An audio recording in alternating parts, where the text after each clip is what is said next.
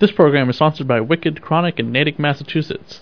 Located on 185 Worcester Street, right on Route 9, they can be reached at 508-545-8105 or at wickedchronicvendorcommons.com.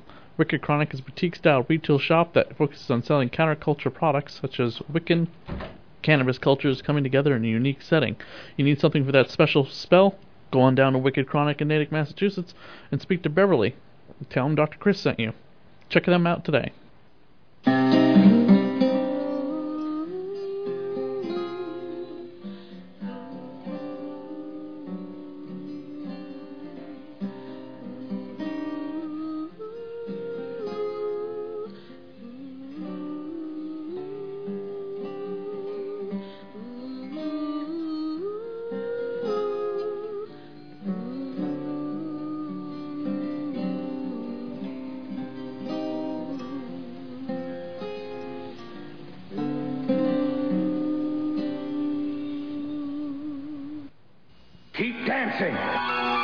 Of dance becomes the art of death on Friday the 13th. We drove his dancers to the breaking point.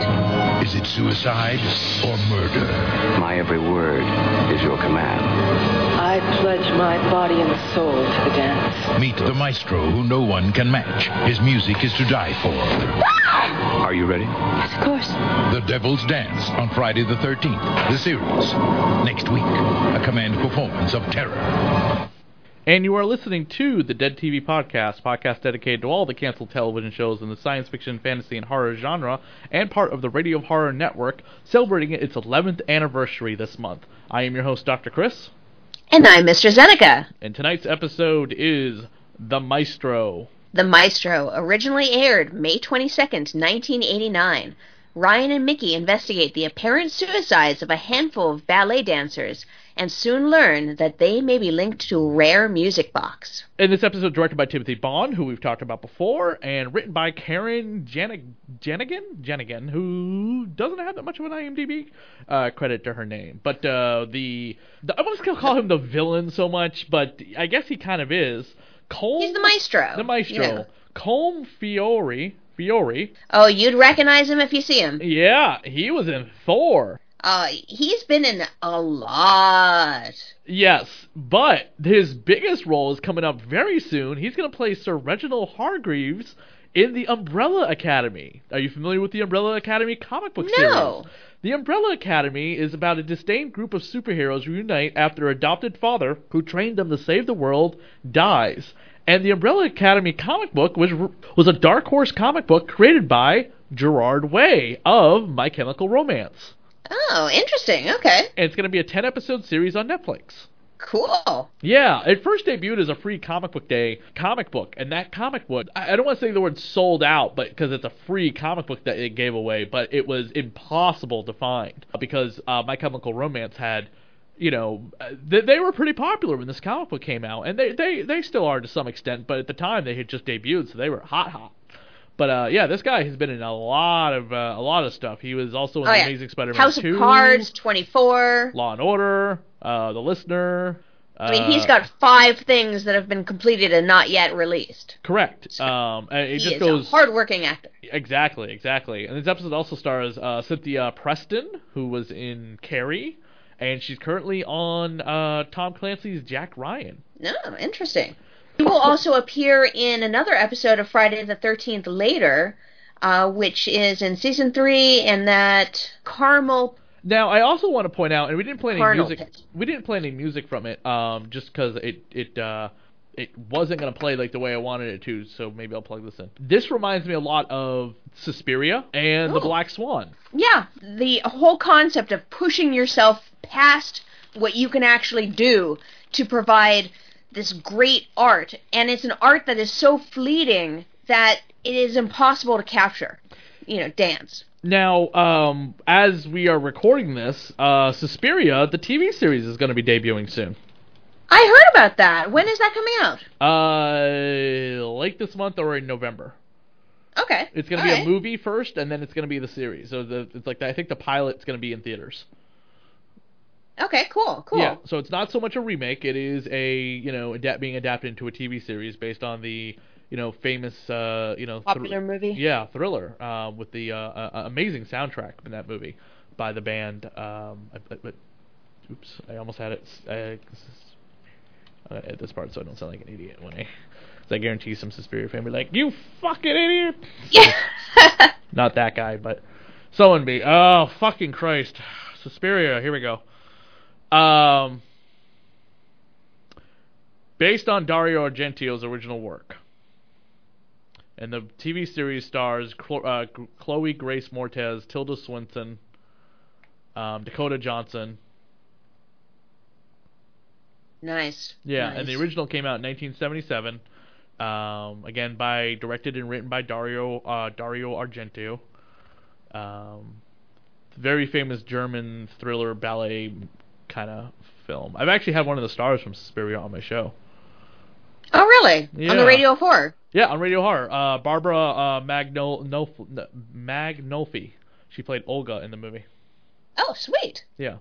So the episode begins with the crazy dance instructor yelling at his students, and they commit suicide because they dances them to death. Yeah, they just kind of leap right out the window. They danced so much they died loving it. So our cursed object this episode is a symphonia.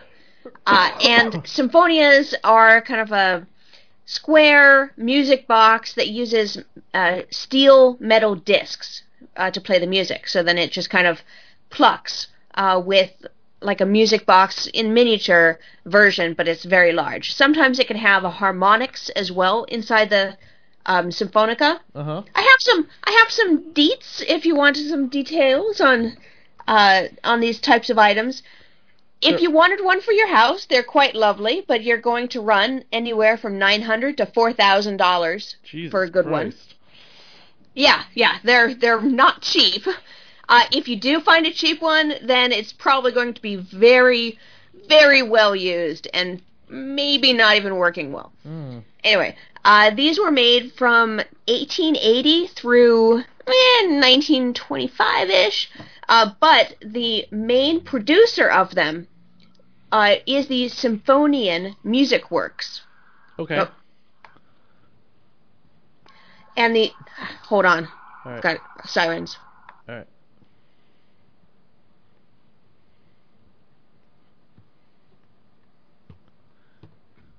But the main producer of them were the Symphonian Music Works in Germany. So they patented the star flywheel, and the star flywheel is vital to the actual function of these machines. So they patented it, they created it. Over time, in 1992, the company split into Symphonian and Polyphon. Polyphon then took up a little bit more of the music box industry. Then one of their employees left to start Regina Music Box Company. And then that's where we get a more of the American-style music boxes from Regina. For a bit there, I thought maybe it was going to be like, excuse me, when I saw the preview for the episode before I watched it, and I was thinking maybe about like, oh, it was going to be like cursed dancing shoes. Yeah, there's a lot of old, grim fairy tales about the cursed shoes that make someone dance to their death. They all kind of go to the prom. They all go to the opera together. Yeah, it's not so much the opera so much as it's a modern dance performance. Right. Sorry. Yeah. I'm not too much of a fan of modern dance, but it is an art form that a lot of people appreciate. I worked for a dance studio for a little while as in their marketing department, and the instructors were telling me that dance is crazy. People are crazy dancers sometimes, and some people, they get obsessed with their instructors. Like, they need to have their instructor, otherwise they can't do it. They can't do like group dance or something. It has to be their specific instructor. They're just that nuts. Wow. Yeah. The whole idea of interpretive dance to me seems a little bit more childlike when people take it so seriously. Yeah. It's like, oh, aren't you cute? But I do know that it's a very physically exhaustive and draining enterprise. And I give them all props for doing the dance, but I am just not one that will appreciate the dance, so I try to give them their space. I appreciate different types of dances, just not modern dance. They discover the Symphonia, and Ryan goes to investigate in a weird kind of way. He's investigating during the massage of somebody. Yeah, what was up with that? I'm like, dude, really? Yeah. Well, we are introduced to a new character. Unfortunately, she doesn't live the episode, like most of the friends and family of the Curious Goods crew. Grace. Grace is close enough to Jack that she likes to call him Uncle Jack. Yeah, and she's only 18. I remember. Oh yeah, I saw that and I was like, what? So she's adorable. Yeah, unfortunately, she doesn't have longevity. Yeah. She gave her soul to the dance, and the dance took it. Yeah. This is kind of one of those episodes that is just sad overall, because you're sad that Jack loses this, I guess, a goddaughter or whatever. You're sad that the Curious Goods crew are going through this, that these dancers are dying from heart attacks at 25 and suicides. It's just heart-wrenching. Yeah, and they try to convince... All to complete a performance on a stage. They try to convince Grace of what's going on. She doesn't believe it. No. Even though she saw with her own eyes something was going on, she wouldn't believe it. True. Even after they find the dead body in the closet. Yeah. I would just call the police. Like, how many crime scenes has the Curious Goods crew interrupted and disturbed, you mean? Accidentally left some sort of evidence of them being there. Right, or they disturbed a crime scene, which, by the way, is an offense unto itself that you could be could suffer you some jail time. Yes. Yeah. Impeding an investigation, as it's also called. Yeah, but they just kind of run into it in their line of business. Can't be helped. They can't seem to escape it whatsoever. So we have the two dancers that jump out through the window, and the maestro, Anton Pascola, he films them because he's trying to get the new moves for his dance, the Dance of Shiva. And what's funny, by the way, they watch the dance instructors get ready for their suicide and then the tape cuts before they commit it. Yeah. This is definitely their last dance, and it's obviously cut at that point in time, just before they leap to their deaths. That should be enough evidence to give to the cops and be like... Yeah, I'm sure. And if Grace were a smarter girl, then perhaps she would have recognized that those were not exactly the right dances to emulate. No, definitely not. But again, like you said, the dance community, the dance world is so uptight, so ingrained in this type of master-servant, teacher-student, locked into a almost a symbiotic relationship with their teachers. It's just like ice skating coaches for the Olympics. And what I've heard stories of gymnastics coaches for the Olympics. Like, when you get to that high level of skill, it starts to get crazy, like really crazy. Anton says you must, I wrote it down, you must swear an oath to the dance. What? Yeah, it's and that phrase that he makes them put their hand on the music box and repeat is, I dedicate my body and soul to the dance. And that's all well and good, but I think he was meaning it literally, and they were meaning it figuratively.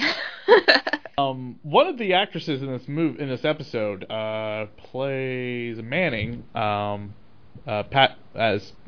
Patrick Creelman, was a dancer in a Madonna's music video? Yeah, Innocence Lost. Oh, I did not know that. He was also in The Magic of Aladdin, and he was in something called Sing. So he's done dancing. Yeah, obviously, he tried dancing in Hollywood. He probably came from dancing as well. A lot of these people who are professional dance instructors who are not the same as the actors themselves sometimes, obviously, like the back of the head shots and stuff, they most likely came from, incredible dance backgrounds, and this was just like a good little Hollywood paycheck. TV paycheck. Well, Elise Wax, in her book, Curious Goods, Behind the Scenes of Friday the 13th, the series, she notes that when she spoke to actress Cindy Preston, or Grace, of the episode, that she did not do any of her own dancing. Quotes, "There was a terrific dance double," she admits. "They highlighted her hair to match mine. The dance double was so convincing, her friends insisted that she was doing her own dancing. They would freeze frame it, and they were sure it was me. They would say, 'We looked really, really close. It was you.' I told them, 'Think about what you're saying. You're saying me what happened, and I was there. It was funny.'" End quote. So, yeah, lots of doubles. It's definitely needed in cases like this because actors are not always multi-talented like that. No, you hone your craft, and you're lucky to hone one craft. Right. There's been a dancer that's been on my show. No, I can't remember her name. Okay, I'll cut this part out because actually I was gonna set it up for a whole thing and a movie she danced in. So, how many people died in this episode? Besides when we get to the end with Jack mourning Grace's death. Yeah, along with Anton's and Grace's death at the end, we have a total of 6 bodies in this episode. Yikes. Some of them were pretty gnarly, too, with like shards of glass sticking out of one of them, and dancing to death where she's just spitting up blood. It's pretty gnarly death. Yeah, the glass in the throat and everything. God, it's really bloody.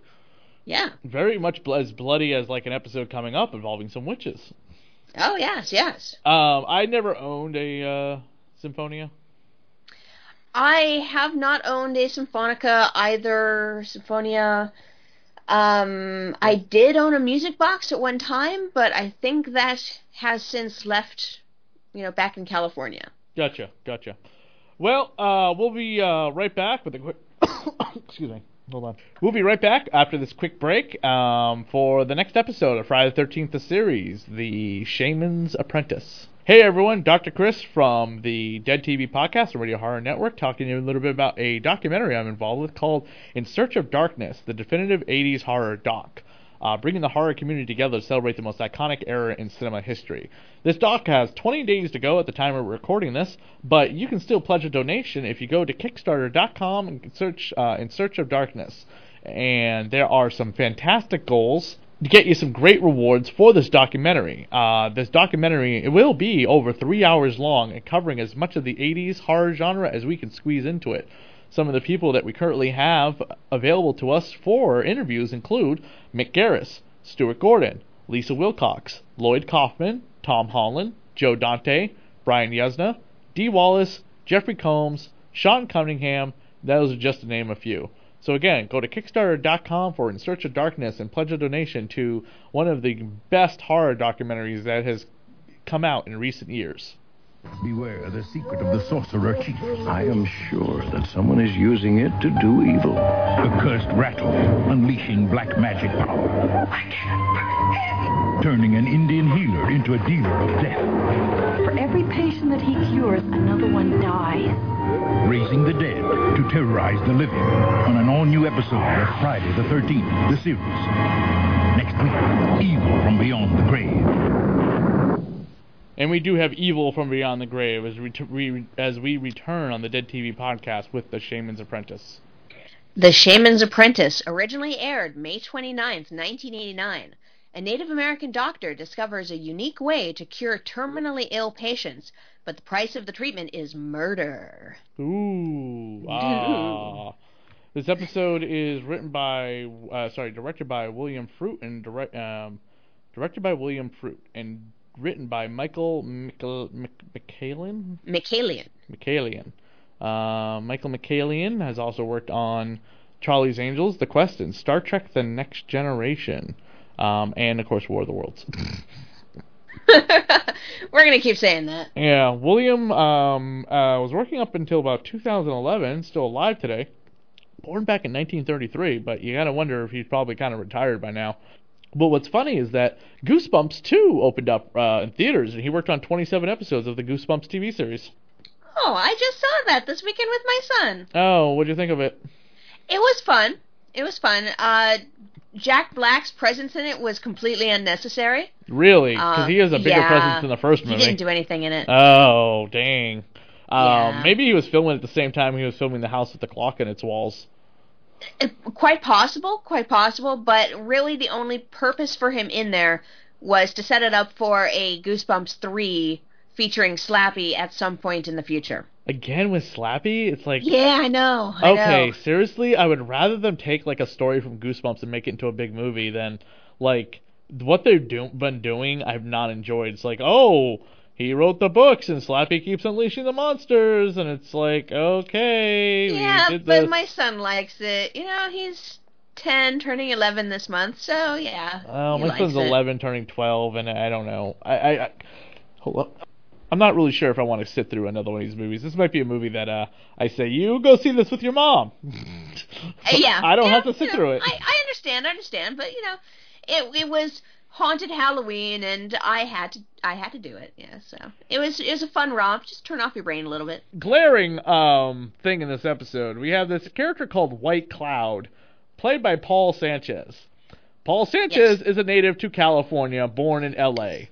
Yes, he's not Native American blood. No. Which something today would be pretty much not fly so well. He's been in Platoon. He was on episodes of Agents of S.H.I.E.L.D. Bit part actor. Looks like he's still working today. Just completed something most recently. We also have, let's see, Spotted Owl. All these Native American names. Yes, and he is a Native American. Gordon Tatusis. Yes. In fact, if I scroll down his IMDb to the 90s, I bet I've seen him in something. Oh, he was a voice of Pocahontas. Okay.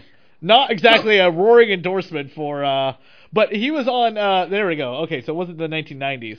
He was on 2 episodes of Smallville. Now, okay, so in the early days of Smallville, when they decided to start really upping the Kryptonian factor of who Clark is, in season 1 they didn't do that as much as they did in seasons 2 onward, but when they really wanted to get into the mythology of Krypton, it seems like they just didn't want to pay attention to anything written in the comics at first. And they were really doing this whole, like, Kamachi cave paint drawings about these 2 brothers who would, like, fight each other, you know, and, like, obviously they're talking about, like, Lex and Clark. And the there's these Native American caves in Smallville, and Smallville is supposed to be, like, in Kansas. And a lot of people were like, what? You know, like, the part of, like, Kansas that they're talking about, like, you know, like, wherever Smallville is supposed to be, it didn't lend itself to, like, the history of, like, you know, this type of tribe and something. And then, of course, you find out that the cave actually is a gateway to the Fortress of Solitude once they figure out, like, what the drawings on the walls finally translate to. It basically opens up a portal to the north or south pole, wherever the Fortress of Solitude is, to a great power. Huh. Yeah. Every time you talk about the show, it seems to get weirder. Yeah, or it gets worse and worse the way I talk about it, so... But this guy was also in Legends of the Fall and the Edge, so I kind of went on a tangent there. But what do we get into the episode synopsis? He's a very, very prolific Native American actor. Does a lot of Native American themed projects. Or he was, rather, sorry, because he did pass away. Oh, yeah, I didn't realize that. Yeah, he was in Moccasin Flats, Hank Williams' First Nation, Bury My Heart at Wounded Knee. Right. And Heather Hess, also a Native American actress, in like Neon Rider, Where the Spirit Lives. You know, to kind of shoehorn into shows or whatever, to be like, oh, we got a token Native American girl we can do stuff with. Yeah. And in this episode, there is a lot of Native American racism, like, a lot. And I know that is part of the driving force of the plot. But just the things that they say are just so repellent. You know, the one of the comments I wrote down was, gonna nail your red ass to the wall. Yikes. It's like, yeah, and this is at a time, by the way, 1989. Or they said butt, but you know. We'll say that again? They said butt, not ass. Oh, they said butt, okay. Yeah. What's... Same thing. Right. At the time that this episode was airing, we didn't have, like, the restrictions or the PC attitude about other cultures as much as we did. In fact, I didn't realize it until doing research on this football team. The Washington Redskins were very popular in the 80s because they were kicking butt and taking names. And their name, really offends people. But they were two-time Super Bowl champions in the 1980s. And they won the Super Bowl again in 1992. Yeah. So they were huge in the 80s. You know what I mean? Winning 2 Super Bowls within 5 or 6 years of each other. No, I know. And when we take a look at these episodes from our modern point of view, and we can just see the contrast and how stark certain racisms are. I mean, even today, and it's sad to say that Native Americans are still getting the short end of the stick at every single goddamn turn, and it pisses me off. In Northern Dakota, they basically said that voting you need a residential address, and on the reservations and native properties, they only have P.O. boxes. So that disenfranchises them from being able to vote. Yikes. And that's amazingly bad. Amazingly bad that someone that is native to this land cannot vote for the laws of the land simply because our government won't give them the ability to do so. Now, the plot of this episode revolves around Mickey's friend, Roby's the actress, Mickey's friend who is dying of cancer. And the shaman's apprentice is using his grandfather's tool to... it's a turtle rattle. Yeah, or his father. It's his father or his grandfather? Grandfather. The grandfather's turtle rattle to kill people he doesn't like at the hospital and cure the sick. Now, long story short, Roby's friend unfortunately does not get her cancer cured. And the episode, by the way, does end with her like going to the clinic and then being closed, and that's how we end the episode. We're not jumping too far ahead, but it's so bad for her. Like, why couldn't she get a little bit of that evil juice too? Yeah, well, this is what I'm getting to. It reminds me of an episode of the season 1 from Supernatural. In that episode, Dean is electrocuted when they're fighting a monster or a ghost or demon or something, and Sam is distraught because his brother. This, by the way, this is one of the first times they've killed off. This is the first time the Winchester brothers faced like death in a way, whereas like through the next 13 seasons it would be like a rotating thing about which Winchester dies. But I digress. So Sam finds out that his brother's only got possibly a few weeks to a month left to live because the electrocution was so bad, his heart just, can't keep up. And he finds out about a priest, a blind minister that can heal people. And the minister has no idea that his wife has put a spell on a reaper, and the reaper is going around killing random people to so people can live. The preacher, Dean is healed after telling a woman that he doesn't believe in any of this, and he is like the next one selected to be brought up on stage and healed. And they, of course, play I Fear the Reaper by Blue Oyster Cult. And they eventually find out that it's a Reaper doing this. By the way, this is when Reapers were really cool. Eventually, the Reapers just become really hot women. You're just like, oh, come on. The Reaper in the first episode, the first season was fantastic. He was creepy looking. Anyway, the Reaper in the episode, the woman who, the woman who tells Sam to believe in God and stuff. And by the way, this is before they got into God and angels. Okay, so this is not quite that deep into all that mythology yet about Supernatural. Is played by, everything wants to move really slow. Fucking Christ. Not funny. The episode's called Faith. Creates more. Okay, and the woman, Layla, who convinces Dean to let the preacher save his life, is played by Julie Benz. And her mother is like distraught that she wasn't picked next because they have come to like every single one of these, church gatherings under the tent, and her daughter isn't cured. And at the end of the episode, Dean and Sam stop the preacher's the preacher's wife. Stop the Reaper, and when Layla is called up on stage, she is not cured. And Layla thinks that it's God's way of telling her it's probably her time. And the mom just has such disdain for Dean because she knows that he did something or whatever to stop this power, this godlike power from saving people from making people walk again, from Yeah. giving people... If you could do it that one last time just for my daughter, yeah. Right, but innocent people are dying, not bad people. It's not like the Reaper is going after criminals, rapists, and murderers. He's going after random Joes. Mm-hmm. So it's unfortunate. Dean gets saved, and he didn't believe in it. You know, he didn't believe in the power of God. He didn't believe in this preacher. But he got saved, and this innocent girl didn't. Yeah. Just like Blair in this episode didn't.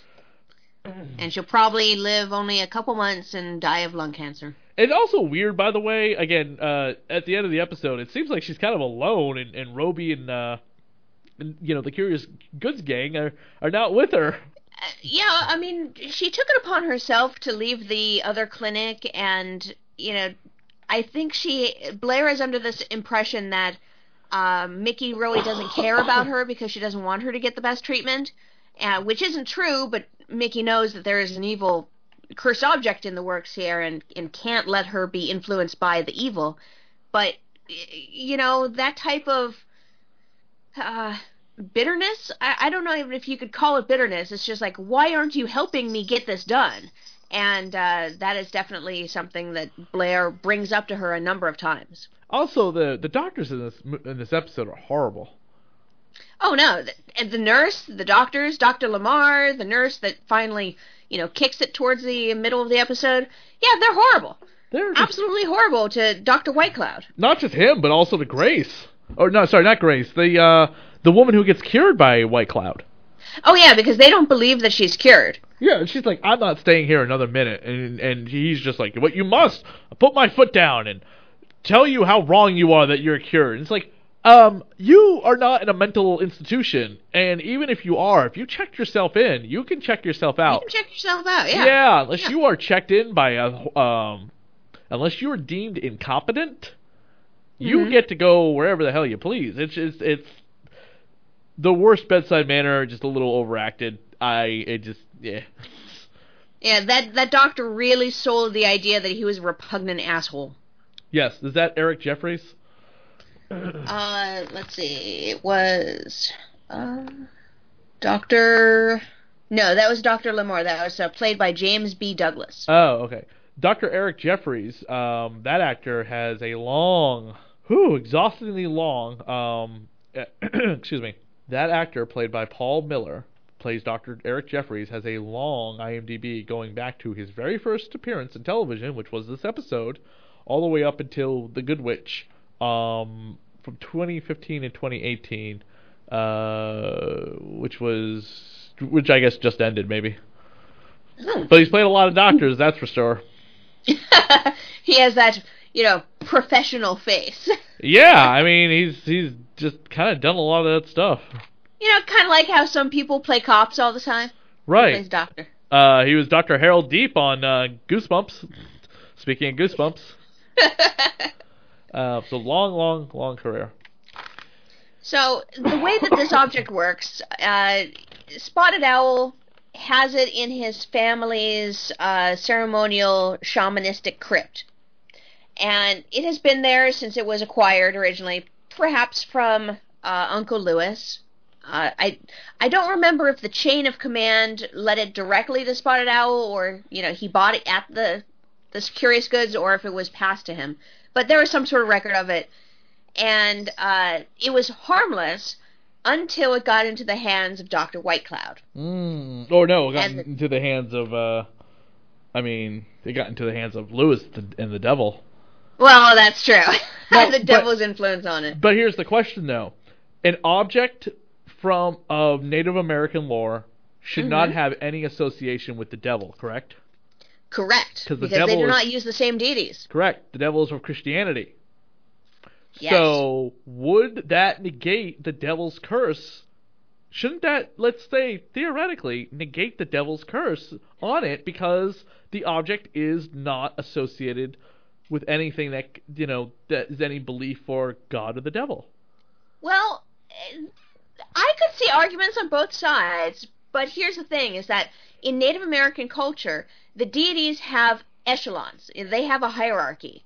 There's not a whole bunch that are just super, super powerful. Instead, there is a whole council of gods that some have a lot of power, some have a little power, some their power is basically walking backwards and doing things backwards. So the amount of power, a Native American spiritual leader told me once, is that when she first heard the stories of Christianity and the devil and whatnot, she thought that the white man must be so strong in order to battle these strong gods that she was just overwhelmed by the idea that there were gods that powerful.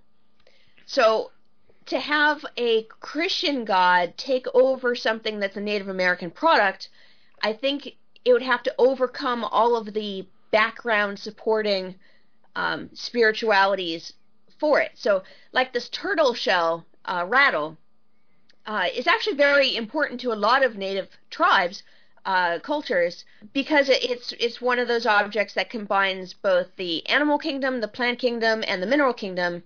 If you put rocks in it, and the way it's designed, and the turtles itself is a very powerful symbol because it symbolizes Mother Earth and that we all kind of live on the back of a giant turtle shell. Right. By the Oh. way, part of this is Did you ever read It? I actually read it, but I thought it was trash. You thought it was trash? Absolutely. You're fired. So in No, It, no. It is like over 300 pages of cocaine-fueled nonsense. you mean over 1,000 pages? It is like over, whatever. Yeah, okay. It is. All right. It is so big. Got it. I got it. Okay. But you know who the enemy of Pennywise is, right? Yeah, it's a cosmic turtle. It's the cosmic turtle, which is not used as, in any relevance in the most recent movie, nor the Tim Curry miniseries. But there's a turtle in the background, and there's a turtle painting on the wall in one of the kids' bedrooms. I saw it in the Lego turtle as well. Yeah. In the modern it. Yeah. Turtle is all over. Turtle is basically a symbol of the Mother Earth, protection and perseverance. It is the universe. It is everything and anything all into one. I mean, there's a lot of spirituality wrapped up within the turtle and the turtle shell, and the rattle itself can represent independence. It can try to send people into trances for even medical needs. Medicine, when given to someone that's ailing from a shaman, might actually be served within a turtle shell itself. So there's a lot here. Now, this episode has a has an ally. Obviously, the sister, teams up with the Curious Goods crew, and she gets the object in question. It does not go back to the vault, nor is it destroyed. Yeah, it goes back to the Native American burial spots. Correct, and Jack says that it is good with them as it is with anybody. Yeah, true. Now, did you ever see the movie, I think it was called The Darkness? It came out last year starring Kevin Bacon. No. The Darkness, yep, okay. So, alright, let me start over. The Darkness, a 2016 horror movie, which came out in theaters very quickly and left very quickly, stars Kevin Bacon and Radha Mitchell. It also stars the young actor who plays Bruce Wayne on Gotham. A family goes on vacation and he finds some weird stones and unknowingly awakens an ancient supernatural entity in the Grand Canyon on a Grand Canyon vacation. And they have to fight for survival at their home. And it's believed that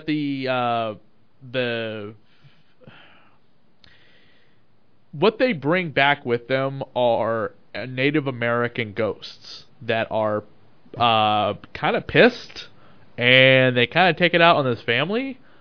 Okay. Yeah. Is it a good movie? No. Is it worth watching just to see a clever idea executed badly? Yes. Okay. Do you like Kevin Bacon? Then watch the movie. That's the other thing you could also say. Because he's the main character in it, so. Paul Reiser is also in the movie, and so is Ming-Na Wen. The particular rattle that they're using in this episode, I found one online, an Iroquois rattle, and it went by the name, forgive my pronunciation for native speakers here, Kanyaote Kanaawa, and that's the Iroquois. Kanyaote Kanaawa. Gotcha. Do you own this object? I don't. I do not own a turtle rattle, no. It was too sacred of an object for me to actually own for my spiritual beliefs. A lot of special effects in this episode, too. Yeah, because the rattle itself kind of lifts from the person's hands and spins around the air and has the colored lights and throws people. Yeah, it's amazing. It does a lot of unique things that... there's a lot of unique... Okay, let me rephrase this. There's a lot of unique special effects in a show that is not special effects heavy due to the budget. And any of the special effects are usually like people being thrown around or stuff on wires. What's shown in this episode and in another episode coming up, which we'll talk about with a special guest of the show, they use like kind of CGI or maybe rotoscoping. I don't know what they use. There's not a lot of information in Elise's book, and there's not information online. But it's some interesting early CGI computer stuff that they use. Kind of like in Star Wars with the laser blast, pew pew pew. You know what I mean? They couldn't CGI stuff like they could today in Venom or the Avengers, you know, or the current Star Wars movies, or in Harry Potter when they summon spells and stuff like that. Yeah. So, the nurse's death was particularly gruesome because she kind of just vomited up her lung. Right. Yeah. That was disgusting. That was pretty frickin' disgusting. Yeah, and this is especially after the nurse has been a complete bitch, and then the doctor said to her that nurses aren't supposed to think. It's like, Wow. It's just a terrible clinic. Hashtag me too. Yeah. Oh my God. You would never get away with that today if you were a doctor. No. Nurses get a lot more respect today than they ever did before. Yeah, nurses really take the brunt of a lot of the patient care. Right, they have to because the doctor has so many patients and there's more nurses available than there are doctors. Mm-hmm. So, well, that's pretty much all the time we have here tonight for this episode of the Dead TV Podcast. These 2 episodes that we covered. Don't forget you can check us out on the Dead TV Podcast Facebook page. Oh, how many people died in this episode? We have 5 people that died in this episode. Okay. And a little fun fact, because I don't think we're going to have any more Native American themed episodes for season 3. I don't think, anyway. I do actually have a Native American name. Oh, okay. It's Apache. It's what? It's Apache. Oh. Not Iroquois, it's Apache. Angusna Samtanqua. We have one of the largest named lakes in Webster, Massachusetts. Oh, really? What is it? Look it up, because I can't say the name. I honestly don't even want to try. It's just so long. Okay. Look it up. Webster Lake, Webster, Massachusetts. It's long. We used to be able to say it in school. Yeah, no. I haven't lived in Webster in years, so I haven't had to remember it. But again, thank you. Again, check us out on Facebook, Dead TV Podcast. If you'd like to make a donation on Patreon, go to Radio of Horror. And catch us on Twitter at ChrisDSAV and at Elegantly Kinky.